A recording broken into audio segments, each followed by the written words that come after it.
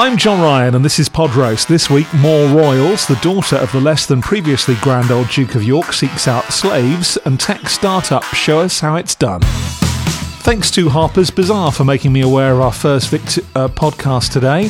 Having become your go-to podcast review for royal podcasts, here's yet another. Although we're looking at least W-list royals now, 12th in line to the throne, Eugenie presents Floodlight, the anti-slavery collective podcast. Hi everyone. It begins with a warning that it includes sensitive material. Then track one from Now That's What I Call Totally Anodyne podcast themes plays for a bit before I hide everyone again. That's a good start, sounding like they've forgotten the utterly redundant content warning at the session and had to record it later. It's a podcast from us here at the Anti-Slavery Collective that looks to raise awareness of modern slavery by sharing stories and speaking to interesting people that are looking to combat it in their own way. Eugenie and her best mate Jules have been passionate about fighting against slavery for the last 9 years, they tell us. There are over 40 million people in slavery across the world, and we're going to hear from a huge range of people about how they're helping us in the fight to rid the world of modern slavery. Over this read out, long, tedious and totally uncrafted introduction, the theme is still bubbling away, the aural equivalent of a kettle boiling dry. Our host voices are so similar it's hard to distinguish who's who. Thanks to the Daily Express for its review. Hilariously, it brought in a speech therapist to have a listen. Her voice is deep and pleasantly husky, and it dips in tone after she says her name to avoid any celebrity-style big-ups, says the paper. Overall, she sounds experienced, but also low-key and calm, and therefore very unlike her other high-profile royal podcaster Harry, says Judy with an I. Now, I wrote the book on unnecessarily bitchy sideswipes, but even I thought that came out of left field a bit. Eventually, the school assembly read is mercifully done, and the three called Plinker-Plonkers packed away his synth, and we're into a slightly waffly, unscripted chat between Jules and Eugenie. They tell us about their epiphany, which took place in Calcutta. That's where they learnt of the existence of modern slavery, and how they returned to London, passionate about fighting against it. Now, I'm sure they want us to think of them as earnest superheroes. What can two young girls like us do to help, they ask, before answering with the stock two-word platitude, raise awareness, which just kind of paints them as slightly naive, privileged, self-obsessed Sloanes. I mean, it feels a bit like scalping a kitten to criticise their mission, but a good producer would have steered them into talking less about themselves and their journey and more about those 40 million unfortunate subjects we mentioned before. Anyway, before long, the synth is back and we're into another slightly tedious and shonky red section defining modern slavery. If you ever hear one of my podcasts and you hear a double breath like that, please disregard everything I ever say in a review again and forcibly remove Pro Tools from my MacBook. The girls then do something I've heard a lot on podcasts. I've now had a relationship with them for 8 minutes 48 seconds, and yet they give me a bizarre addendum to their definition. We hope this was a helpful overview of the AS Collective and of modern slavery in general. Thank you for listening to our podcast. Let's get into it. We're already into it. I've been listening to this spaff now for 9 minutes nearly.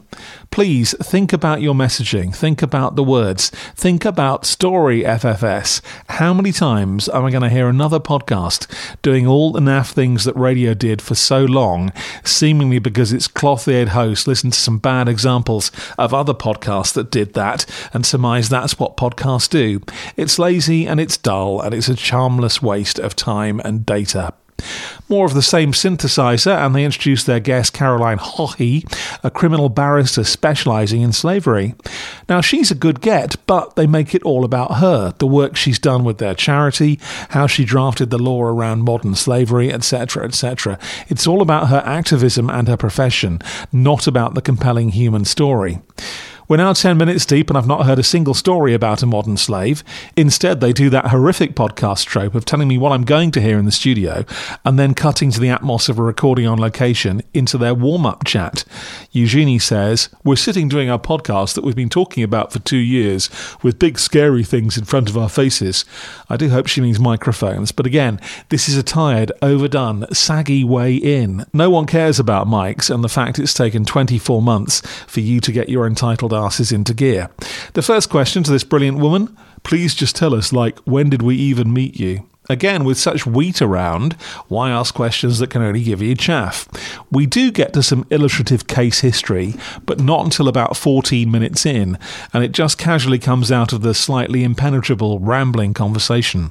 All the time, our hosts drag it back to fact, like, when was the first modern slavery case? Yes, you need some facts, but audio gold never comes from facts. It comes from emotion, anecdote, and opinion. Back to Judy with an I, who I can't decide is deliberately pouring shade on this with this brilliant sentence. Eugenie peppers her speech with verbal fillers, saying, you know, to sound hesitant and inclusive, and sort of to sound less rehearsed and more colloquial. But perhaps the last word should go to Christine by Clementine, an Apple podcast reviewer. She gives Floodlight 1 star and says the irony of who her father is. You might want to start at home if you're worried about girls being slaves.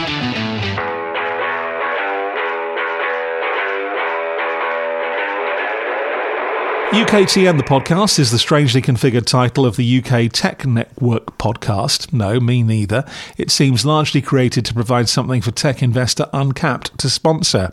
Episode titles include words like scaling up, neo-broking and pivoting. The podcast tile seems strangely insipid, a few vertical lines reversed out of a diamond, set skew-whiff within white space, and the signature tune's the kind of bubbly arpeggio synth you might hear in the reception of a tragic boutique hotel.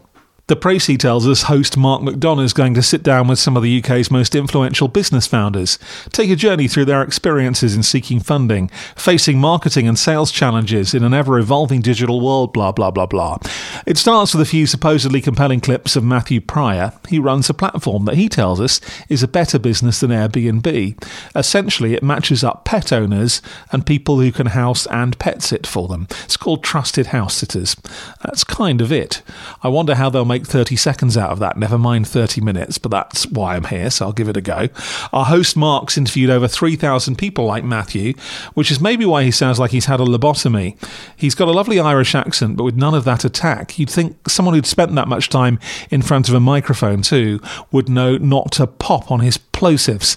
That's the terrible noise when the air of a P sound in particular hits the mic, which on a podcast about pets is an issue that gets in the way slightly. Get yourself a muff, love. There's a slightly clunky sponsor read, then again we get the studio link into location first question thing. And one of the many things we can blame on COVID is the lazy zoomification of audio and video gathering. Those spiky digital artifacts and room echo are here, which makes stuff a chore to listen to for very long. I'll never understand why podcasters don't get their guests to record locally, even on well-set-up smartphones, and marry the audio together later. It's a much more purposeful, ethical and sustainable business model than Airbnb, says Matthew about his business, as you'd expect. I mean, well done and everything, if you can make a living out of hooking up crazy cat people and cat owners wanting a holiday. But that really is all I learnt. We kind of go round in circles a bit. He puts the apparent success of this business down to a North Star metric, and I'm sure your listeners will be familiar with that. Thanks, Matthew, I'm not, so cheers for making me feel stupid. There's that usual podcast sin going on, under-editing. You knows, and slightly circular sentences are all left in. He tells us, in this slightly overdone, get-on-with-it kind of way, that pet sitting facilitates a lifestyle where you can work from anywhere. And post-COVID, there's an inflection point where this slip of a business idea, with that euphemism steady growth for the last 10 years, has finally had its moment. Anyway, TrustedHouseSitter.com has just managed to sweet-talk £10 million out of someone for American expansion, so what do I know? I'm John Ryan, weary-eared and disappointed this week with Floodlight, the Anti-Slavery Collective podcast, and UKTN, the podcast from UK Tech News. I listen to these, so you don't have to.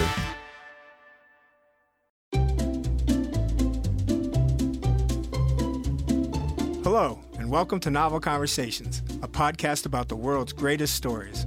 I'm your host, Frank Lavallo, and for each episode of Novel Conversations, I talk to two readers about one book. And together, we summarize the story for you. We introduce you to the characters, we tell you what happens to them, and we read from the book along the way. So if you love hearing a good story, you're in the right place. Our 9th season is coming this fall. Tune in to hear from some of the all-time great authors, Charles Dickens, Jules Verne, F. Scott Fitzgerald, and more. Subscribe to Novel Conversations wherever you listen to podcasts.